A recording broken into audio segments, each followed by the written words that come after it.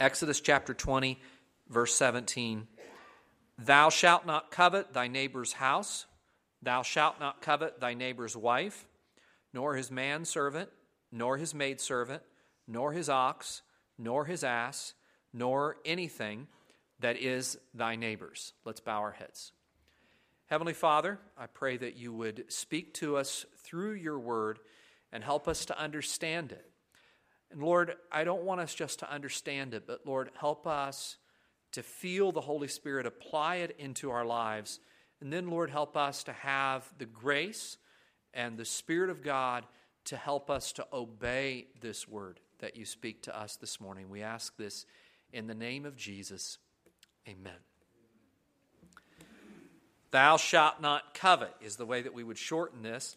And this commandment maybe is one that we don't focus on as much, especially because that word covet is not a word that you use every single day. But I want to just begin by kind of laying a foundation to help us to see that there are ways that this commandment applies to our culture today, maybe more than any of the others. We live in a really consumer-driven culture, and we possibly, I think many people would say that we live in the most wealthy society in all of human history. Not only are we the wealthiest people on the planet today, as of right now, but the richest people in all of human history. When the service is over, when everything's done, I'm going to get in my magic flying carpet and take off at speeds that would have terrified somebody 100 years ago, let alone a few thousand years ago. And that won't even bother me. I won't even be having to put the pedal all the way to the floor because my car is capable of much faster speeds than I drive it at. And not only that, I have a little device up here that right now is recording this sermon and this service, but it'll do all kinds of other fun things. It'll take pictures and videos, and it'll receive pictures and videos from all the way across the other side of the planet. Just a few weeks ago, I contacted a friend of mine that lives in Papua New Guinea, and I was reminded of them by an event I was at, and so I text Velma Nenjapa, and I said, I saw your cousin at IHC, and just a few seconds later, I got a reply. Who would have even imagined such an amazing, incredible world just 50 years ago? We've come so far, so fast. We're blessed in so many ways. And you don't even have to be what we call a wealthy person to have one of these magical devices in your pocket or one of those magic chariots like I drive home in. Normal, everyday people, even people that in America we would call below the poverty line. Poor people in America have it better than the richest and wealthiest people on the planet just a few years ago, let alone hundreds or thousands of years ago. If we were to bring Nebuchadnezzar or Caesar or Nero or some ancient monarch with incredible wealth into the world we live in today and showed him just the tiniest glimpse of what's available to the poorest of people, he would look on with utter amazement and say, what great wealth would I have to trade for these incredible things, to have these things in my life? And yet, some of them we give just a pittance for, and we can carry it around with us. And with all that wealth and all that incredible technology, wouldn't you think that we would be a profoundly contented people? Since we have so many blessings and so much wealth, wouldn't we be just the happiest people on this earth? And maybe you are. But it seems like to me as I look around at our world that the more wealth we have and the more technology we have, the more money we have, the more blessings we have, it's not actually resulting in contented people that are grateful and happy for all the blessings that they have. That it seems like we're in this situation where the more we have, the more we want. And I don't know what's causing this, but I have some guesses. I actually think it's human nature. It's something deep down in our hearts, and that's at least part of what this commandment is speaking to. It's important before we go any further for us to, I think the first thing we need to do is just to determine at a basic level whether this commandment actually matters today. Some people, if you turn them to verses in the Old Testament, their immediate response will be, well, that's in the Old Testament, it doesn't really matter for us today. Now, I hope that you've listened to me preach long enough that I hope you never, ever say those words, because we know that that's not true. This is the way we maybe would say it. At a basic, just a bare minimum, we'd say this, that the Old Testament, the Old Covenant, the words of Scripture in the first half of the Bible, not all of them are binding for us as Christians. When we look at laws like don't eat shrimp or pork, and the New Testament reinterprets that. It helps us understand it differently. And you as a Christian, you're not required not to eat pork. But even though all of it is not binding to us as Christians, all of it is authoritative to us as Christians. And what that means is that even those kind of verses that I look and I say, it doesn't maybe mean the same thing to them that it means to me today, it still means something, and it's still God's word to God's people. Amen. There never, ever, ever do we discount or, as one preacher put it, unhitch the New Testament from the Old Testament. God has given us all of His Word, and we have to be faithful to all of it. But beyond just that, we know that this commandment matters because it's repeated over and over and over again in the New Testament. The word covet or covetousness or coveting is repeated something like a dozen times in the New Testament. It's repeated from the mouth of our Lord. And it's found in lists of commands that make it clear that God sees this as a very big deal, as a serious sin, and a command that He meant very seriously. And so that brings us to this moment where we say, if we live in a culture where, Brother Martin, you said that you think that we actually have a problem with this, and it applies to our world today. And then on the other hand, it's a serious sin that we need to come to grips with and repent of and ask God to help us to overcome it and have victory over it, then what is this thing that you're talking about? Are you telling me, Brother Martin, that I'm not allowed to have a cell phone or I'm not allowed to have a car? And if I have one, if I've been given one, then I'm not allowed to want a new one or a later model or a nicer one or a bigger one? That's not really what I'm saying. Although there is a problem in our world where desire gets out of control, let's start with just this basic idea that to covet is to combine two things. It's greed and desire coming together, like a heart that's unsatisfied with what we have and longs to have someone else's something or something else. And what happens, coveting, when it becomes a sinful thing, is when we want something that we can't have lawfully. Okay? Did you notice the way the Scripture reads here when we're looking at this commandment? It says, you shall not covet your neighbor's house, or your neighbor's wife, or your neighbor's manservant or maidservant or ox or ass or anything that is your neighbor's. And if we translate it into today's culture, what is it to covet? If somebody was to fulfill the desire for their neighbor's house, that's theft. And to covet your neighbor's wife, to desire after your neighbor's wife, is to lust. But if we were to update and maybe modernize the rest, it would be also, don't covet your neighbor's technology or cell phone, his manservant or maidservant, or his car, or his TV. And today, there's a long list of things we could add to that. Don't covet your neighbor's stuff. What is your neighbor's? You don't look at what he has and say, oh man, I wish I had that too. And fan into flames of sinful desire those natural human desires for improvement. One of the things that's interesting about this 10th commandment, this final commandment, there's a difference between this commandment and all the others. We have commands to not commit idolatry, to not put other things before God, to not take God's name in vain, to honor the seventh day, to honor the Sabbath day, commands not to lie and steal and commit adultery. All those are things that you do on the outside.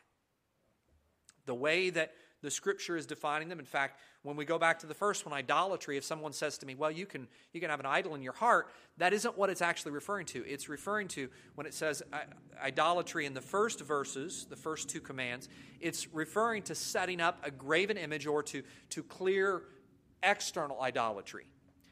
But when we come to the final command, this last of the Ten Commandments is something that you can only do in your mind and heart. No one can look on at the outside and see that you're coveting. It's something down deep inside. In fact, it's kind of interesting because, the Ten Commandments are a civil law code for the children of Israel. And so because of that, they're what we think of as actual laws. But this right here, it actually defines maybe we call it a Judean thought crime. It's something in their heads and in their hearts that they're able to do, and God says, this is sin, and I don't want you to do this. It's a sin in the heart that's invisible. And the question that we ask then is, if this is something that's happening down inside the heart, how can I know if I'm coveting or not? How do I know that I'm coveting? Because I can't look at my behavior and say, well, I'm doing this or that, so therefore I'm coveting. Or you look and say, well, I'm not doing those things, so I'm not coveting. And this is difficult because we live in a culture that talks a lot about emotions, but we pay less attention to them in actuality than most cultures do. And this is what I mean by that.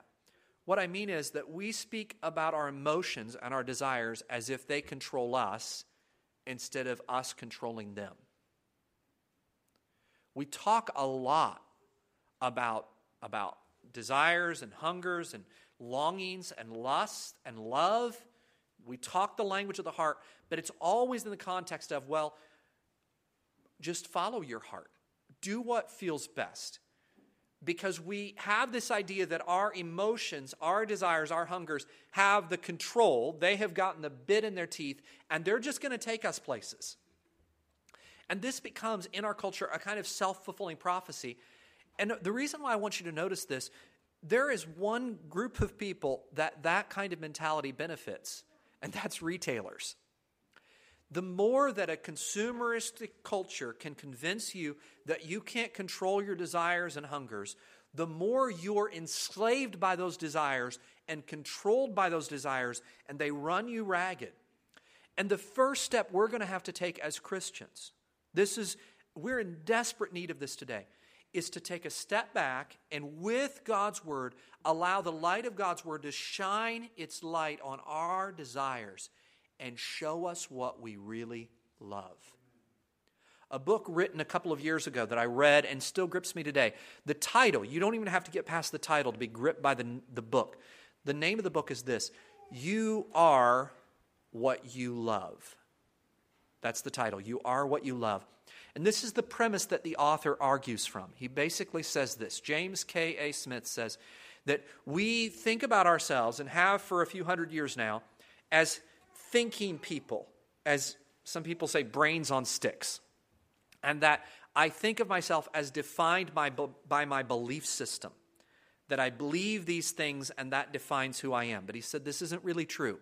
Scripture sees us as loving people, as hearts on sticks, so to speak. And it speaks to us as people that are led and guided by our loves. But those loves are not just, they don't just show up out of the blue. They are nurtured and cultivated by our habits of life. And so what I want to just begin by saying to you all, as you're listening to me, is my prayer for us as the people of God is that you would just begin to, in your daily devotions, that's part of why it's so important, because of what our loves do for us and what our desires do in our lives. It's why Proverbs says this: keep your heart with all diligence, because out of it flow the issues of life. I don't want to feel like I'm hobbying or hammering on certain things, but I want you to be very clear about something. The things you spend your time doing day to day will determine what you love. And what you love will determine your destiny. what is the first and greatest commandment? Jesus said it's to love the Lord your God with all your heart, soul, mind, and strength, and to love your neighbor as yourself. One of the reasons why we gather together in worship, one of the reasons why we have a pattern in worship that maybe gets a little repetitive sometimes, but do you know what we're doing? Why are we doing that? Worship is about expressing our love for God, but it's about more than that. It's actually about shaping that love. It's about helping us to fall more deeply in love with God. Having your personal devotions. Brother Martin tries to. I really try to bring that up regularly and to encourage you to have daily devotions. But some of you, maybe you hear me say that, and it doesn't fully sink in for this reason. You say, well, Brother Martin, it sounds like what you're saying is, I need that in my life because it's important that I express my love for God and that I feel His love towards me. But I've tried to have devotions, and that's not what happens for me. I don't really feel God's love. I don't feel loving towards God. It kind of feels dead and dry. So this is what I do, Brother Martin. Whenever I feel that need in myself, when I feel dry, then I have my devotions. Well, you've got it backwards. What you're needing is you're needing patterns and habits in your life that will shape your desires. Why is that? Because the Scripture tells us that desire, those desires and hungers that you have, can be turned away from God towards other things. And Jesus actually tells us what that is when our desires, when our hungers are turned away from God and they're turned to other things. He says covetousness is idolatry. That's what the Bible says. If you want to look that up, it's in Colossians chapter 3 and verse 5, and that's Paul's words as well. It's in fact repeated throughout Scripture. Paul says covetousness is idolatry. He gives them a list of sins that begin with immorality and sinful wickedness. But when he gets to that last one, he said covetousness, which is idolatry. How is it idolatry? What do I mean by that? Well, what I mean is this, that for something to be coveting, it's when I desire something, and then I realize, I look in my wallet, I pull out my wallet, and I count my cash, and I realize that I can't purchase that item. I don't have enough money to purchase that. Well, who gave me the money that I have? Well, God did. Who blessed me with that? Did God give me enough money for everything that I need? He said He would. Hebrews 13:5 says that He said, I will never leave you, forsaking you. Therefore, we may boldly say, I will not fear what man can do unto me. God says, I've given you everything that you need. There's no need to covet something that I can't afford because God has given me the things that I need. But maybe it's not something that's in my wallet. Maybe it's somebody that I see and my heart desires them. Something that I want. Do you know nowadays people covet each other's hair color? They covet each other's hairstyle. Now, please understand, this isn't meant as about anybody and what you're doing. What I'm saying is this. Is there something in your heart that goes, if I'm really going to be happy, I need to be like them? Are you following me? Do you see what I'm saying? Do you understand what I'm talking about? What I'm talking about is a heart hunger that is not satisfied with God, that wants to be satisfied with other things. Do you see that? Do you see how it's idolatry? Because what worship says is we turn to Christ and we say, you are all that I need, and in you I have all of my needs met. He's promised in His Word. If you read through Matthew chapter 6, what does Jesus talk to them about? He says, you have hearts that desire all these things. You're seeking after food and clothes and all these things. He said, that's the things that the Gentiles, that those that don't know God, that's the things that motivate their life. But that's not what you need. He says, your heavenly Father knows the things that you have need of. And He said, because of that, you seek first the kingdom of God and His righteousness. Does that mean that it's wrong to have things? That's sinful to have things? No. There's nothing sinful about those things. The sin is down in our hearts that reaches for things that God has not chosen to give us. This is the commandment that Paul recognizes revealed his own sinfulness before he knew Christ, before he'd been transformed by the giving of the Spirit. In Romans chapter 7, he says this. He says, the commandment awakened within me all manner of covetousness.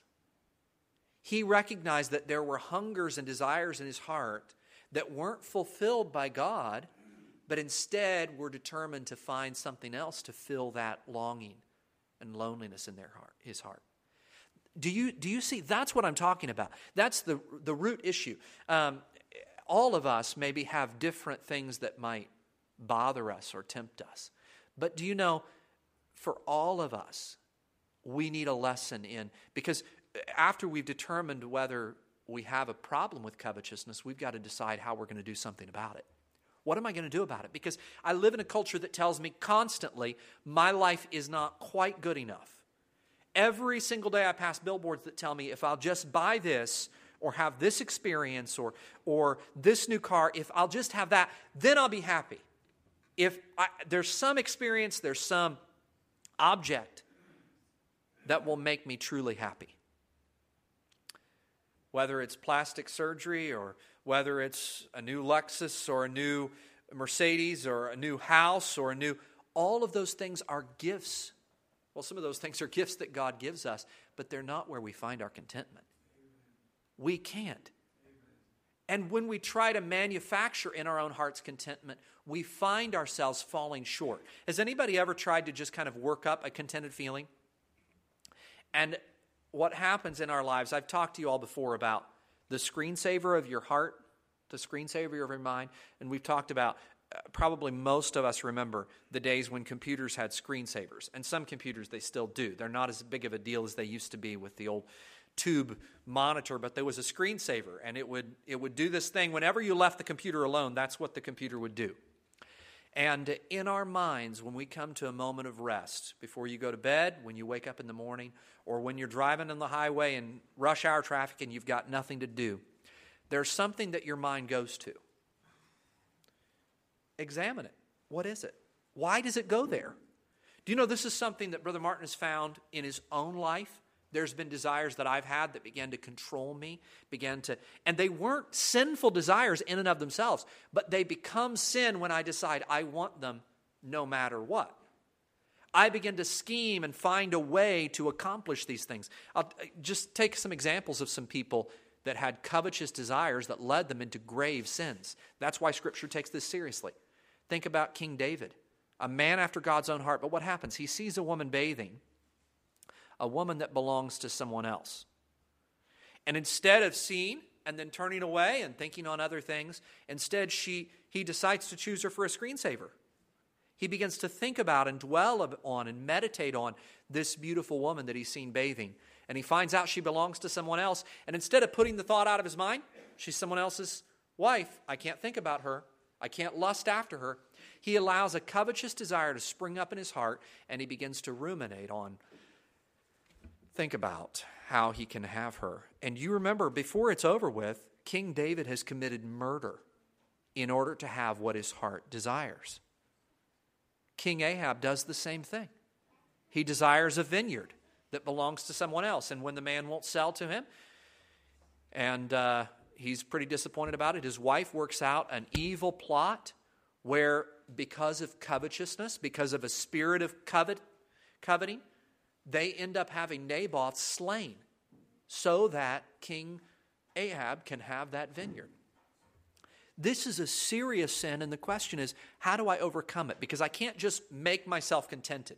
Meditation and just taking a break, that's not going to be enough. I need to choose a new screensaver. That's what you need to do. You need to find something else to fill your mind with, to shape your loves around, and to awaken your desires. There are two things that help us with that. And that is gratitude. But sometimes it's hard to be grateful, especially if those desires have really taken root in our heart, because we are not grateful. And that's why God has given us something else. It's giving, generosity. One of the reasons why it's so important for you to cultivate generosity in your life is because it helps in your gratitude. One thing that our family has begun trying to do, is as we pass the homeless folk on the way to church and on throughout the week, I keep a box of protein bars in my glove box. And week after week, I give Michelle, I've learned her name, and we will chat just for a moment as I stop at that light. And I'll give Michelle a protein bar. And what goes through my mind, my kids asked me one time, they said, Brother Martin, they said, Daddy, why are you giving her a candy bar? And I said, well, it's a protein bar, buddy. Why is she out there? And I said, it's because she doesn't have anywhere else to go. Now, I know we could talk about, well, maybe she does have another place to go. There's Pacific Garden Mission, there's other missions. But, people don't end up in those places until they've many times cut themselves off from what family's left, if they have any family left. And sometimes there's reasons, whether it's mental health issues or addictions, things that bind them, that put them in a place. I'm driving by somebody, I've just finished a good meal, or I'm headed home to a good supper, and I have the money. If I wanted to, it might pinch my budget a little bit for the week, but I have the money to stop at almost any restaurant I would want to in the city of Chicago and have a wonderful meal. And here's a lady that's thanking me for a protein bar that I don't even like. I tried them, and it just wasn't that good. And she thanked me one time. The second time I gave it to her, she said, "It's so good." She said, "Sometimes they give us stuff that's doesn't really taste very good." But she said, "This was really good. Thank you." And you know what that does in my heart? It makes me grateful. It awakens in my heart a gratitude. That's why it's so important for us to reach out to those people that are less fortunate than we are and to give. Because that giving breaks the back of greed. The problem is that greed, it gets a grip on our life and it makes us enjoy the blessings that God has given us less and less, while we want more and more. And the more we get, the less less grateful we are, until finally we can end up in a place, to paraphrase a joke that's been told many, many times, where we have everything and we're grateful for nothing. But God can help us to turn to Him in gratitude and look at our lives and say, God has given me so much. Maybe a few of you saw something I posted on the church's Facebook earlier this week, and I don't have the exact quote, but something along this line. If you think that there's something that will make you happy, if only you have it, it's not true. When you get that, it won't make any difference. You'll either be contented and grateful for what you have right now, or there's nothing in this world that can make you happy. What does the man say so many years ago, but the quote still holds true today? It's still true today. He says this, that I believe it's Augustine, says, "You have made our hearts for you, and our hearts are restless until they find their rest in you." A wise man, a story's told of a wise man wandering through a bazaar, a big marketplace, kind of what we would think of as a mall. And he said he enjoyed walking through just to see all the stuff he didn't need. God can do something down in our hearts that so satisfies us that we're content with what God has given us. Does that mean we don't ever want something new or something better? No. But it means we keep those desires and those hungers in their proper place. And when we can fit those in a way that honors God, that's okay. That's okay. But covetousness is when we decide, if it's between loving God with all my heart and obeying Him, or loving this other thing, I think I shall love this thing till I have this, and then I'll turn back and love God. But we mustn't do that. This is a serious sin in that, as Paul says, it's idolatry.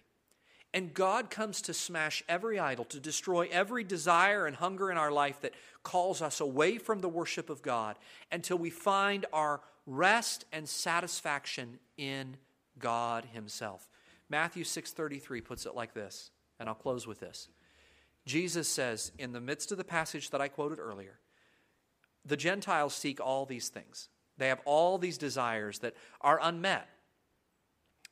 But you seek first the kingdom of God and His righteousness, and all these things will be added unto you.